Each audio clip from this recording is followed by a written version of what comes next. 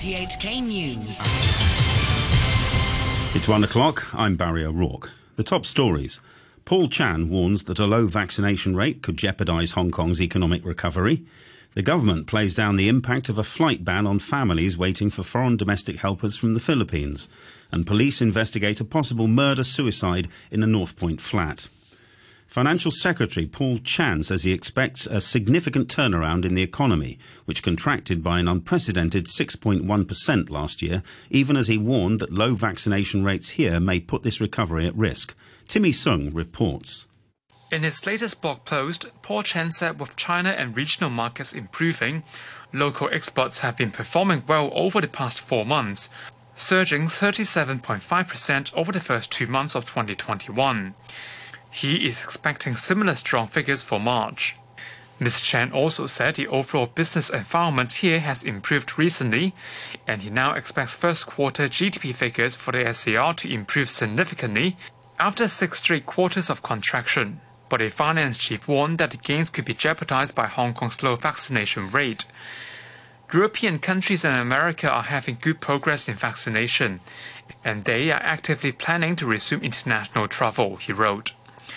If Hong Kong falls behind, it would limit the flow of people into the SAR when overseas markets have already resumed a larger extent of travel. Hong Kong's economic recovery will also be dragged down, he added. The finance chief says so far, only about 10% of the population here have received at least 1 dose of a COVID-19 jab, compared with 40% in the US and the UK and 60% in Israel. Ms. Chan added that social distancing restrictions can only be relaxed only when a larger proportion of residents have been inoculated, to allow the economy to bounce back in the shortest possible time. Labour Minister Law Chi Kwong has played down the impact of a 2-week travel ban from the Philippines on local families who have been waiting for foreign domestic helpers from the country. In his latest blog, he says the flight ban is holding up far fewer workers than had been claimed. Damon Pang has details. The Union of Employment Agencies had earlier estimated that a flight ban would delay the arrival of as many as 1,800 domestic helpers over the 2-week period. But Labour Chief Law Chi Kwong says the estimate was inflated. He says government data shows that only 39 foreign domestic helpers had arrived from the Philippines each day on average before the flight ban took effect on Tuesday last week, meaning the actual number of workers affected would be closer to 546. Mr. Law noted that the number of arrivals had already dropped by around a third since authorities in the Manila area imposed a lockdown at the end of last month. The government had slapped a 2-week ban on flights from India, Pakistan and the Philippines after classifying the countries as ones of extremely high risk, as the authorities here identified highly infectious variants of the coronavirus in multiple arrivals from the 3 places. An economist has cautioned parents that their unhappy children may not be any better off if the family decides to move to the UK. Lingnan University's Professor Ho Lok Sang made the comment after reports emerged that as many as 3,000 Hong Kongers each week were applying for British national overseas visas, which allow them to live in the UK. He spoke on RTHK's Letter to Hong Kong programme. A recent study by the Boys and Girls Clubs Association found Hong Kong children's happiness having fallen to the lowest level in 5 years.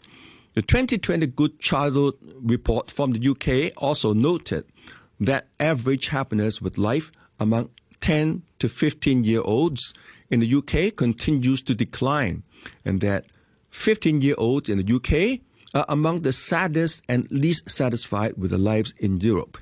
This suggests that migrating to the UK is unlikely to make our children happier.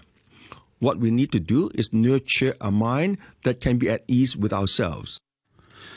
Police say they're investigating the death of an elderly couple who were found unconscious in a North Point flat yesterday. As a possible murder-suicide, an 83-year-old man was found hanging inside the flat as his wife, 85, lay unconscious in the same room. Both were later certified dead at Rutonji Hospital.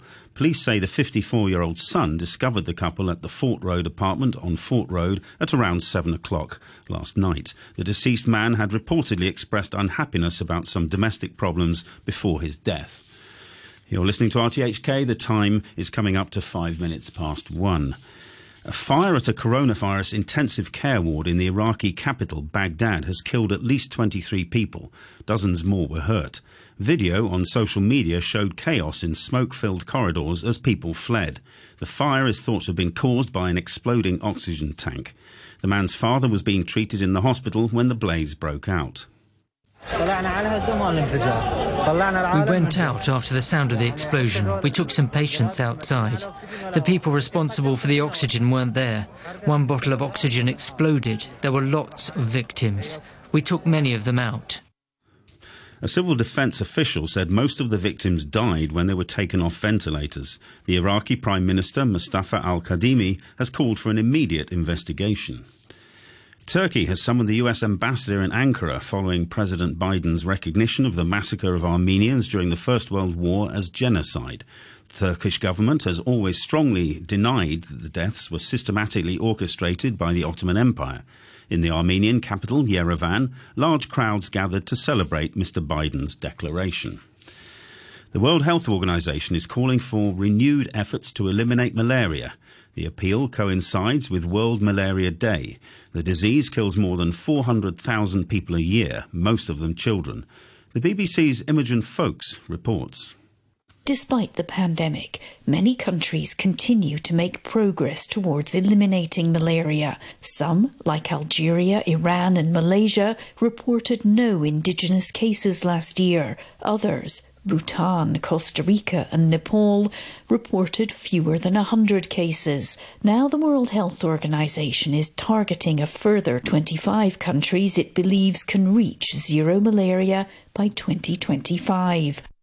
Further clashes have broken out in East Jerusalem between Palestinians and Israeli police, despite an appeal for calm by the Prime Minister Benjamin Netanyahu. There have been several nights of unrest as Palestinians complain the police have been preventing them gathering during the Muslim holy month of Ramadan. The BBC's Tom Bateman is at the city's Damascus Gate. There was something of a standoff for quite a while, and the Israelis moved in, trying to get this crowd back. We saw some objects and some stones being thrown towards the Israelis. There are firecrackers there from the Palestinians. And this has really all been about the Israelis trying to disperse the Palestinians here. And the significance of this spot, it is the entrance to the Muslim quarter of the Old City. These are steps that on these Ramadan nights, after the evening prayers, after the iftar meal, Palestinians would come and sit here. Now, the Israelis have put up barriers. The East Jerusalemite Palestinians have been trying to make their way back to the steps here. They've been showing determination. To sport now, and the English Football Association, the Premier League, the Women's Super League and other major stakeholders, including players, officials and fans, will unite for a social media boycott from next Friday and for the following 3 days. It's in response to the ongoing and sustained discriminatory abuse received online by players and many others connected to the sport. The BBC's Simon Jones has more.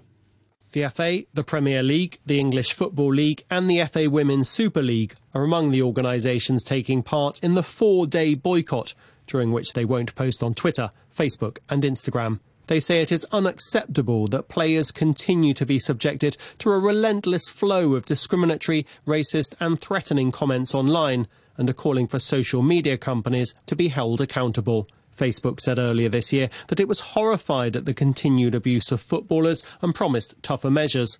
Twitter has previously said that racist behaviour has no place on its platform.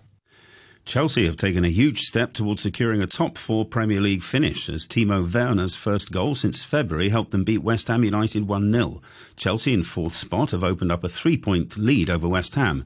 Liverpool conceded an equaliser in the 5th minute of added time in drawing 1-1 at home to Newcastle United.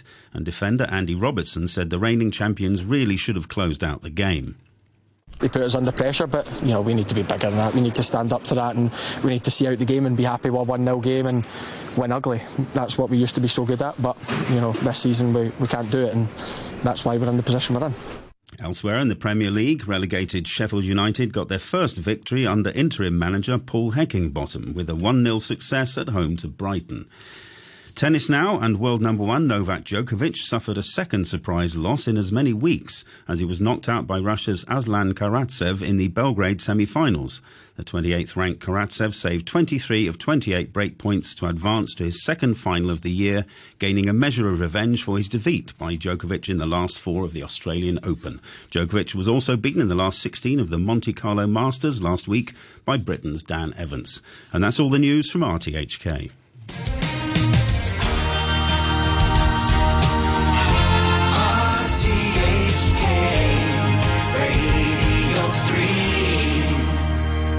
Ladies and gentlemen, this is a journey by a journey which along the way will bring to you new colour, new dimension, new value, and a new experience.